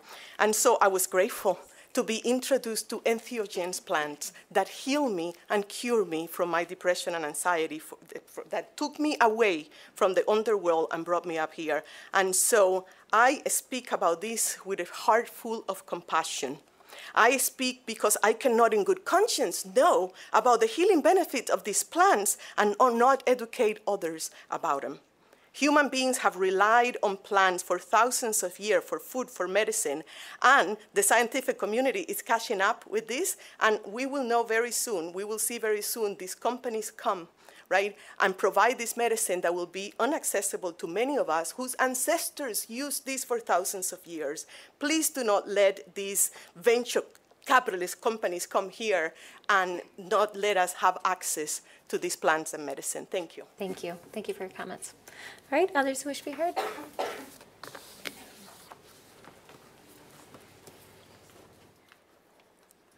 Good evening, Mayor Bliss, commissioners, City Manager Washington, and city staff. My name is Dane Gates. I am a resident of the 3rd Ward. I would first like to speak regarding respect, which is defined in Webster's College Dictionary as admiration for or a sense of the worth or excellence of a person. It is important to give respect to receive respect. It is a mutual endeavor. My major concern this evening as an advocate for affordable housing is emergency rental assistance distribution, a priority for the Grand Rapids City Commission during this catastrophic housing crisis, as millions of marginalized residents face evictions, which could result in more homelessness in our city. Time has passed for inaction, indecision, and indifference. It is imperative a plan is in place to assist residents most in need. I would also like to address climate change as an existential threat to our planet and support Grand Rapids Climate Action in their efforts regarding passing a swift and sustainable resolution. Further, I stand in solidarity with Justice for Black Lives and fellow residents in support of online public comment for inclusion of all Grand Rapids residents. In conclusion, I encourage City Commission's efforts of a resolution declaring racism as a public health crisis. Thank you. Thank you. All right, others wish to be heard? Hello, my name is DeAndre Jones. Hold on, all right, there goes the time. My name is DeAndre Jones. I got a lot on my mind, so hopefully I get enough out. But first of all, I'd like to talk about Cosech. I was at the state capitol. I advised a woman named Lily Chang Shelton who ran for state representative, that's running for state representative again. I'm also a precinct delegate for the 17th precinct, so I am an elected official. Might be the lowest part of the totem pole, but it's still important. And I was there, and there was this Caucasian man, and he said, and as they were advocating for a driver's license for all, he said, if you want a driver's license, go to Mexico. I'm like, dang. So I'm glad y'all are actually working on the to declare racism as a public health crisis, because that is very disrespectful. People, one thing I don't like is when Caucasian people act like we're not on stolen land. Like, I gotta follow laws by people I didn't ask to be here, or like, you know, everybody's not religious. Like, I don't believe, like, why do I have to answer to Jesus when I die? I didn't ask him to die for my sins. I mean, these are just things that, you know, I just don't things I want to say to people just because I just don't like how these people are just very rude and disrespectful. I feel like you should respect people's opinions and however they experience the universe, the world, whatever, the thing around us that we all live on. Also, it's a lot of people talking about problems within their ward. I know that the city of Grand Rapids has the participatory budgeting process. You guys, please do more marketing on that, because the third ward, the second ward, and the first ward, I mean, there's all different problems in different wards. Of course, people care about affordable housing, but there are a lot of activists here. You guys need to look at you. I want to look at you guys, but I have to look at the city commission. You guys need to gather together, because these are things that, it's a lot of things that you guys talk about, like climate change. I believe that they need to pass the climate change resolution. There shouldn't be a reason why a brand name Champion, I know everybody knows the brand name Champion, they're literally going to be a 100% sustainable company in 2 years. How come the city of Grand Rapids with 200,000 people with billionaires can't be able to pass a resolution when we have a lot of African Americans? This is the second worst city for economic development for African American people. I guarantee if you go survey 100 of those black people within that community, you wouldn't be able to, they wouldn't tell you nothing about climate change. These people don't even know what's going on. Like, they got kids that are here, and they're going to grow up in a terrible environment and the gentrified environment. I really don't believe in a lot of the work that's going on around here. I just really wish I see change, because I'm out here. Also, I was canvassing at the MLK. I collected a lot of signatures. I'm happy to see those streets being changed to Franklin. I talk about I'm in the streets, but I'm also helping change the streets. So shout out to Justice for Black Lives, because they did that, and that's cool. Thank you. Thank you. Thanks, DeAndre. All right, others wish to be heard? Hi, welcome. Hello, my name is Jessica Brenner, and I'm a lifelong resident of Grand Rapids. I'm here today to ask all of you to publicly condemn the actions of the GRPD from the last few weeks and say that you do not support the racial profiling, harassment, and wrongful arrests of the citizens of Grand Rapids. Our tax dollars are paying for the police to traumatize BIPOC members of our community, and they're not being held accountable. I know the budget is set for this year, but hopefully if you are reelected, you will change it and reform our police department to set a better example and actually protect the citizens of Grand Rapids. I would also ask that these meetings be made more accessible for people who cannot be present here, and for phone calls and emails to be read. And please defund the GRPD, and thank you. Thank you. Thank you, Jessica. All right, others wish to be heard? My name is Kirk. I live in the 3rd Ward. I feel like we've had the same central issues repeated over and over again today. Issues that we have been bringing to the commissioners' meetings for months, since while we were still in lockdown, way before they were in person. And I have questions, not to directly ask you, but things that I'm confused about. Like, are any of the things that have been requested by members of the community unreasonable? I mean, think about bringing the police budget down to 32%. Clearly that is reasonable because that's what it's supposed to be. Or what about making the meetings more accessible? Why can't people call in? Who is it harming to allow disabled members of our community call into a meeting instead of having to put themselves at risk by coming in person? What's stopping you? I also wanted to speak on the unjust arrests of many community activists and other individuals in Grand Rapids. I don't know how many of you have seen the videos. I know none of you have been, at least at the ones I witnessed. It's heartbreaking to look into somebody's eyes as they get arrested and see the hope leaving it. This is what Grand Rapids Police is doing to the community. People are afraid. People are being harassed in the street, and I should correct myself there. Black and brown people are being harassed in the streets by Grand Rapids Police Department. We are members of this community. We come up here again and again because this is our time. You serve the community. So where's the action? What are you folks doing to change this? Or do you not think it's important? Because it's been months of the same requests, reasonable, valid requests, and nothing.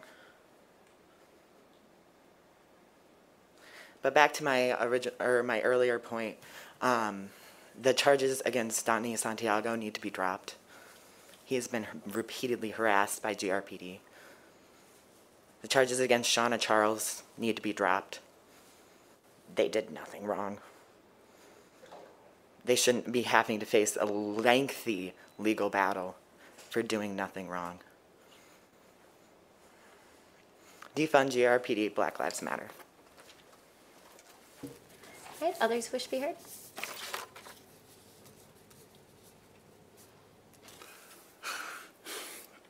Hi, my name is Mark and I'm from Grand Rapids. I got the email from you for the situation involving the incredible crumbling wealthy overpass. They're talking about they're gonna do some patch-up work. Not good enough. Somebody's still gonna be having a hard time getting on the on-ramps. Not good enough. That's all I'm gonna say about that for now. Now I saw that video about the guy who was arrested who was on suspicion at McDonald's on 28th Street. And it was disturbing.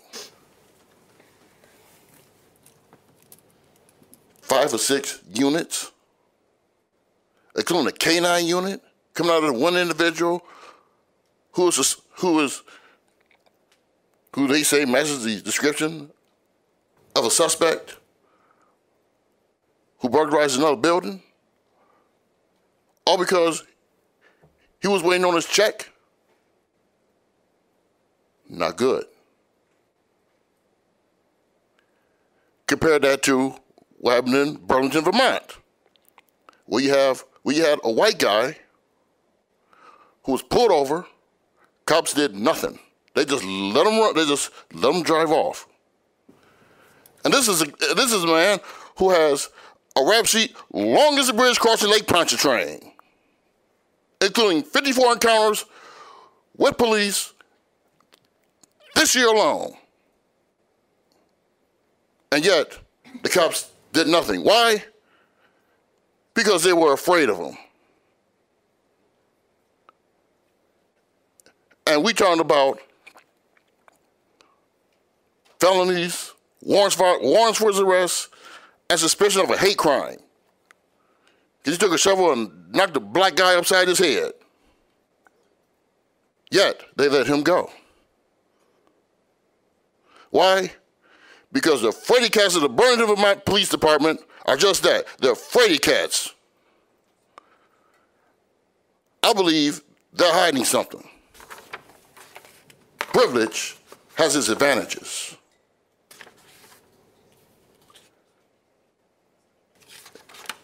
There is no equality in this country. Never have been, never will be. And if you think people gonna come and toast marshmallows and say kumbaya and everything is gonna be all equal and everything gonna be all hunky-dory, y'all have been brainwashed by the conservative right-wing media. Thank you very much. Thank you. All right, others wish to be heard?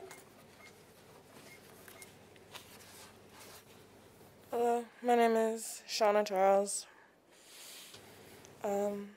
First, I'd like to say defund GRPD down to 32% and hold officers responsible with their own insurance. Especially now, considering the case of Isaiah, which has gone international. GRPD is gaining notoriety and not for positive reasons. Our city is not becoming famous for all of the things we want. All the gentrification, the updates, the renovations, that's not what we're being known for. We're known for the brutality. I asked someone in England, have you ever even heard of where I'm from? And they said, that's the place where they hurt the brown kids, right? That's pretty sad that a sweet English girl knows my city because of that. Next off, demanding charges to be dropped for Isaiah, Donnie, Kurt, and Shauna, which are all instances of discrimination and a complete disregard for mental health, which hits hard because my mom is a social worker. I've been raised around mental health my whole life. It's kind of sad. Our unhoused neighbors are not invisible and they should not be. I'm sorry that their tents offend you. Your presence probably offends them too. They're human beings just like you. Winter is coming, and how many immoral things must we gain notoriety for before you realize that this city that you're attempting to create will fall if you don't fix the foundations, what we are. The rate of crime is increasing. Raising a budget that funds a toxic system rather than reallocating it for actual crisis response and community building is insane. Imagine if they were in front of you. What would you tell them when they express their trauma that they face? That you're doing the best you can? Mayor Bliss, you're trained in social work, but it appears that you turn a blind eye, and I hope you don't. And Commissioner Yasazi, you offered no public comment the other day because of your well-being. Unfortunately, I don't have that luxury. Part of me understands why it's so hard to open the eyes to the truth. You'd have to see the fault in your own ways. You can't hope it just goes away. But these are lives, people with souls, having the life beaten out of them in your streets. What's it gonna take for you to change something? Who has to be beaten? Who has to die? Who's next? I'd say it's your children, but chances are it's not. So does it make it me? Find your morals before you allow things to go too far, and all of your mistakes, all of your ignorant dismissals, the blood and the lives brutalized return and destroy you. Pray that when that day comes, you don't have to beg for your lives like we do every day. That someone sees your pain and at the very least doesn't add to it. Pray that you fare better than we do when your privilege no longer protects you. Others wish to be heard?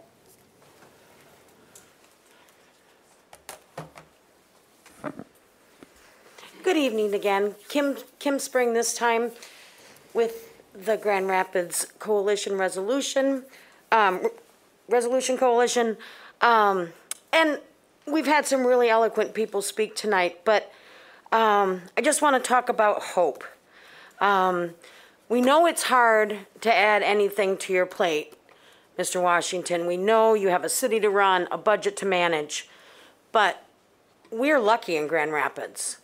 We're not one of the hundreds, if not thousands, of communities that have lost a huge number of homes, businesses, schools, infrastructure to floods or fires.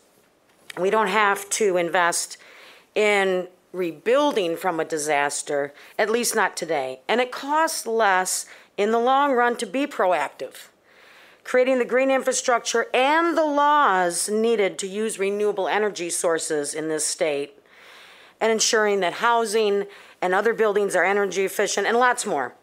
But there are some commitments the city can make right away that aren't very costly. Please, I urge you to include climate change solutions during midterm conversations about city priorities. Embed climate solution goals in all city operations and all master planning exercises.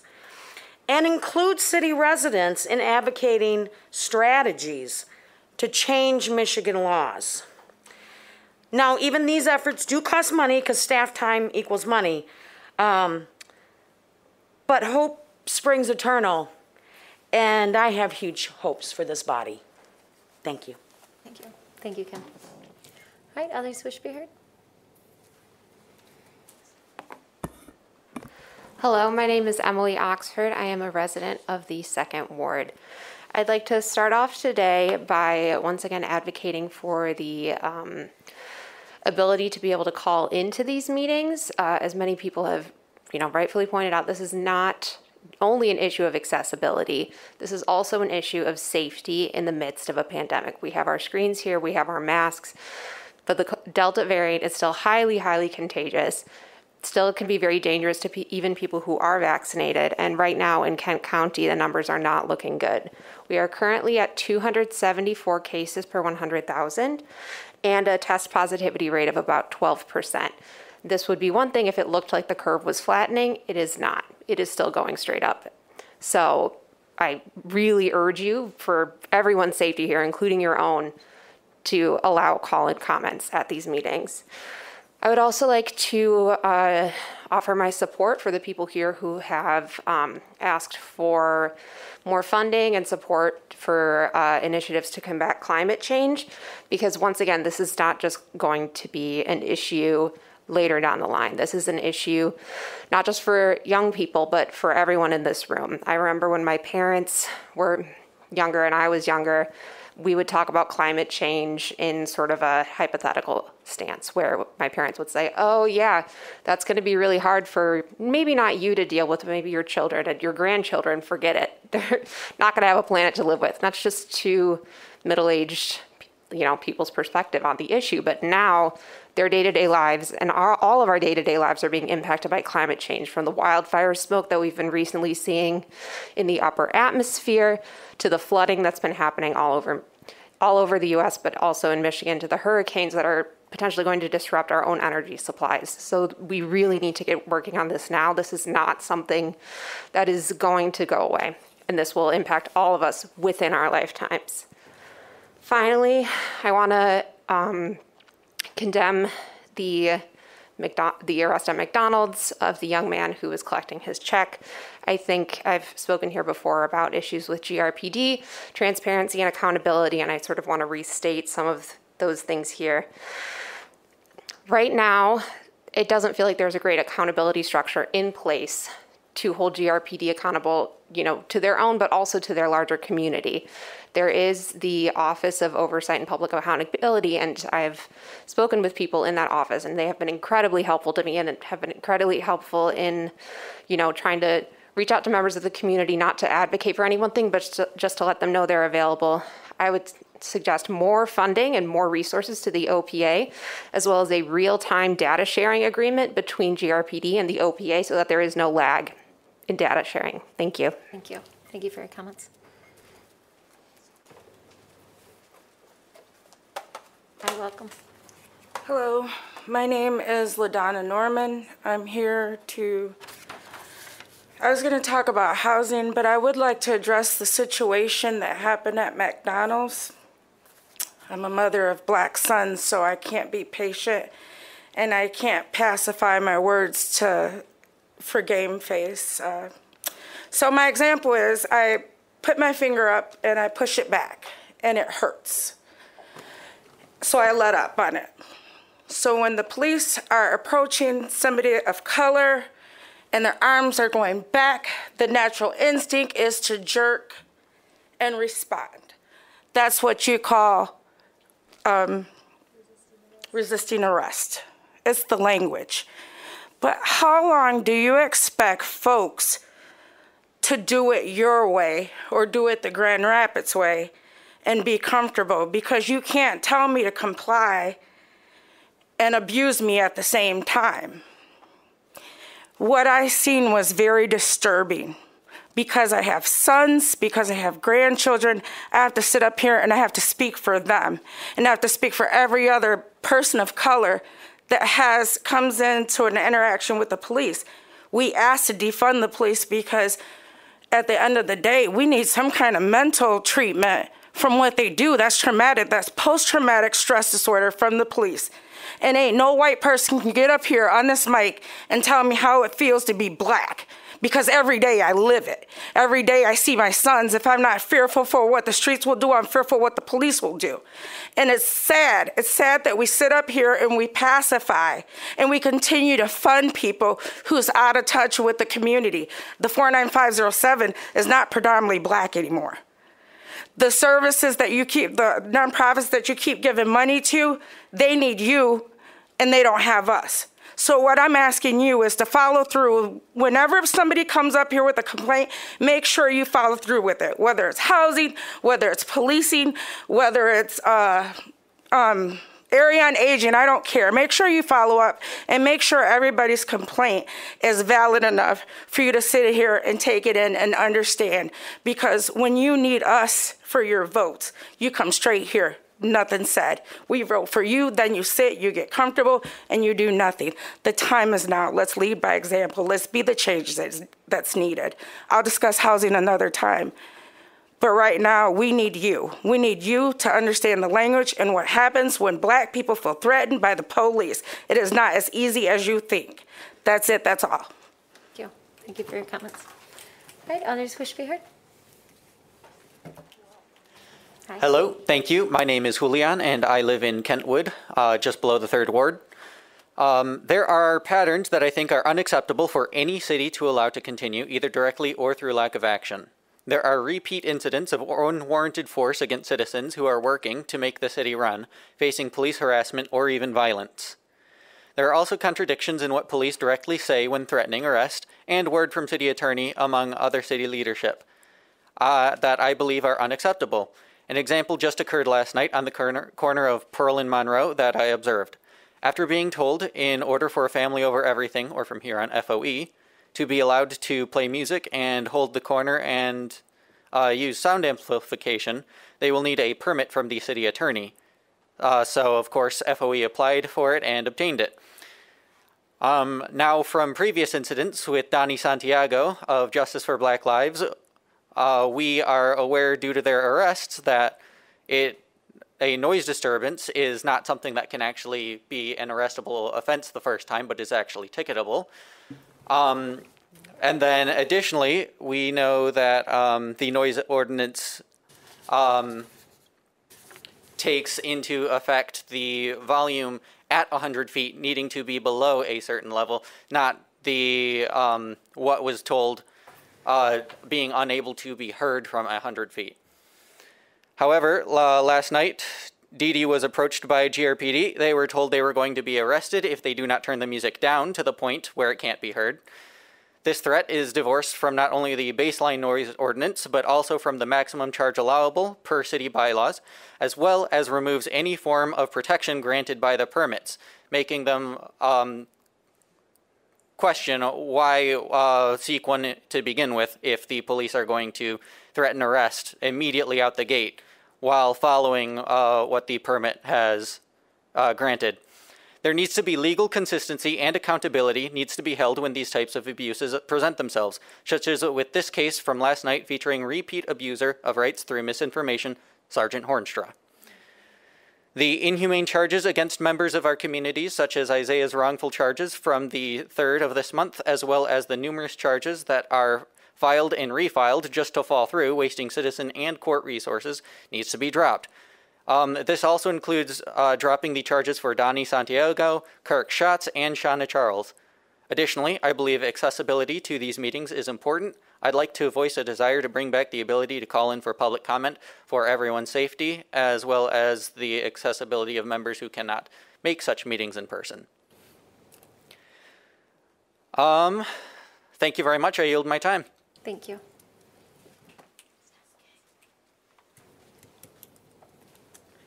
Hi, my name is Abigail Bartlett. I co-chair the Grand Rapids Climate Resolution Coalition.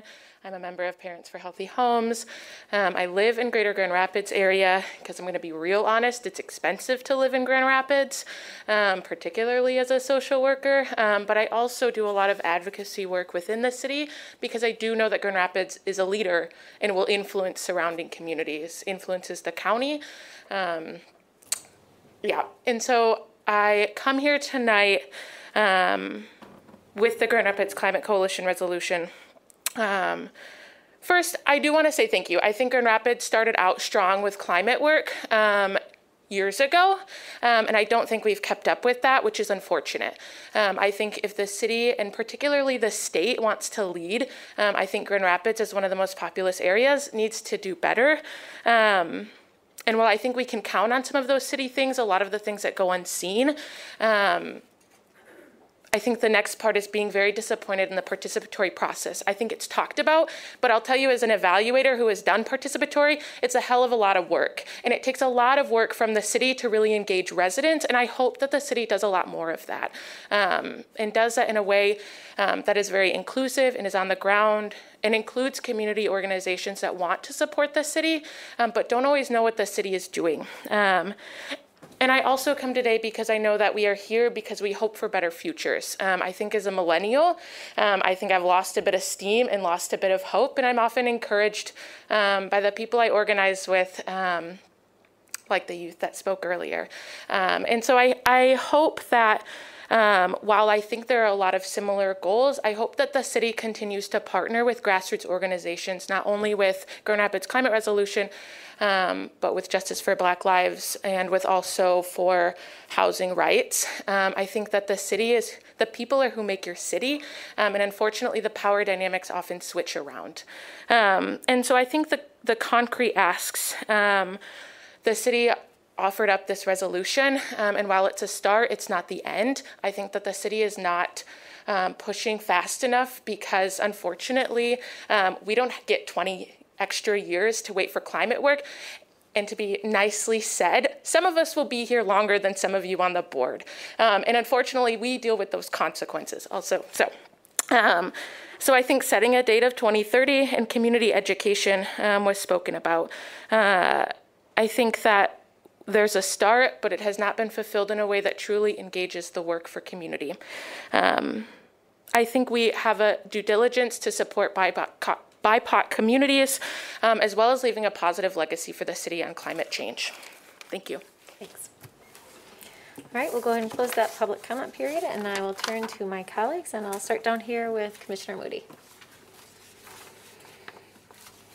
Thank you, Madam Mayor. It's been a pleasure to hear what everybody had to say tonight.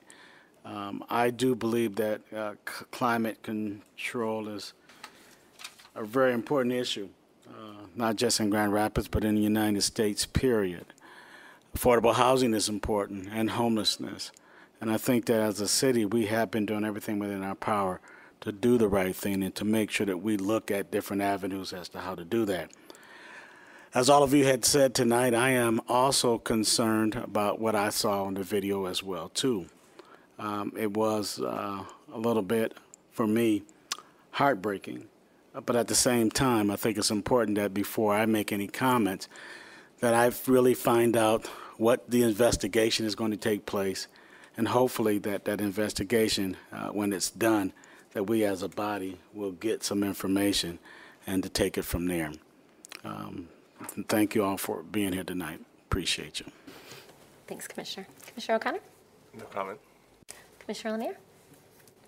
Thank you, Mayor.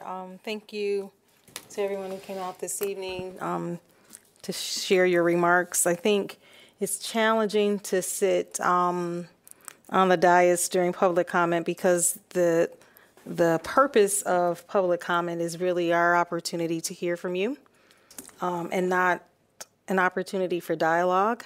I think I have made myself available for people to reach out to me, to sit down and have conversations, and many of the issues that I've heard this evening on public comment, I've had some of those conversations. But what I think I'm going to do moving forward is every time we meet at 6:30, I'll make myself available in this room for anybody who wants to have dialogue as opposed to this one-way exchange that we have, so that I can respond to anything that's being stated.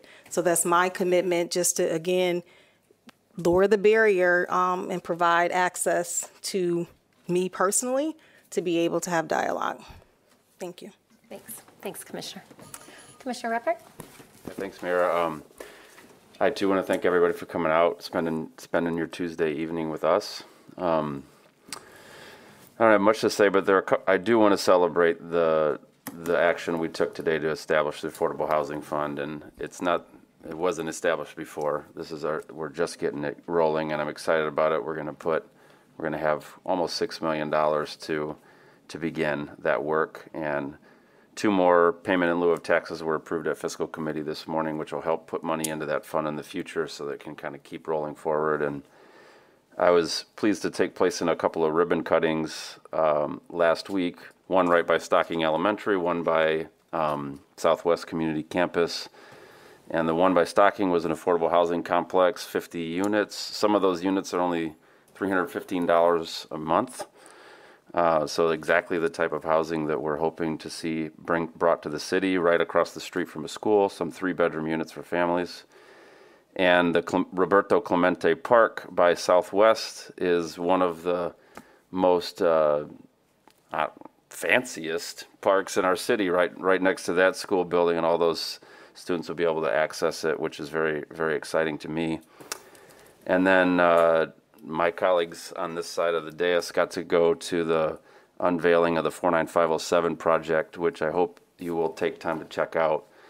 There are some incredible murals, all done by Black and brown artists in the places where Black and brown people are going to walk past them. And I loved hearing about their process, how they engaged the community. They knocked on every door in Garfield Park. They did all this, and they did some really incredible engagement. And the fruit of that shows in the work. And so as we're learning about engagement better and better, we'll continue to see these things that happen in the community and continue to try to implement them and incorporate them into what we do as a city. So thanks again for coming out tonight. Thanks, Commissioner. Commissioner Sassi?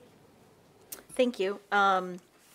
Thank you to all who prepared these agenda items today. We had a fairly long committee of the whole today, and I think a good opportunity to have some discussion, even though Commissioner Lanier took my time. No, I'm just kidding. We were a little time sensitive there at the end, but I appreciate the work that went into that. I think that's something that I continue to desire, is to have more deliberative processes around this body, and I think that is a continued opportunity for us as we go into our mid-year planning. Thank you to those who came and spoke about the SARA Fund dollars, so that $38 million investment, and City Manager talked about that the last meeting, about if we would have done that on our own, we would have not been able to capture as many dollars, and so that was a concerted and I think the right decision to do that with the county. I've had a couple of other people reach out to me, and my past employer was actually a site where individuals could do the application. So I think there are a few things there that I'd appreciate some follow-up. And I know that we are a little bit removed again because of those dynamics. But I will ask City Manager and staff if we could get some follow-ups there as we get closer to the end of the year. Mayor, I know we've talked about that. There have been a lot of events and things going on and activation. And certainly, I think we know that Art Prize is kicking off, and also there are many other events that have happened this past weekend or yesterday. We got a chance to go to 49507 project. That was really sort of invigorating because it was individuals outside looking at art. And quite honestly, the 3 students, and I'm sorry, I do not remember your name, students, but they presented and performed poetry that was truly just moving and sort of put a little bit of lightheartedness into me in terms of their experience of what it's like to live in Grand Rapids. So thank you to that organization. This past weekend was the 53rd anniversary of our Mexican Heritage Festival, one of the oldest ethnic festivals here in the city. And I remarked to Lou Canfield that it was, I almost had to leave. There were so many people there that evening, but I view that as a positive to see people activated and hopefully, doing that outside and being safe. And in Creston, we had our Creston After Dark event, another activation of arts and community and small business owners. So I want to say thank you to city staff, Yvette Pittman, and others on the team that work to make these events, come to fruition with the organizers. I also want to say, too, we talked about Welcoming Week. This week is actually September 13th through the 15th. It's considered Small Business Week by our federal government. So President Biden has proclaimed that. And as a city that is committed to supporting small business and really looking to see who is a small business, those solo entrepreneurs, our creatives, and looking at entrepreneurship as a true career pathway. I was very happy to hear a few months ago that our Workforce Board, West Michigan Works, actually received a grant with exploration of entrepreneurship as one of the career pathways. So when we think about the creation of wealth, the opportunities to have more economic security, I think about the opportunity of small business. And now with my day job at Grow, that is a really important connecting point. So the reality is we are all in different privilege points. Some of us may be able to go out and enjoy a meal at a local small business. We might be able to add a little bit extra to our tip.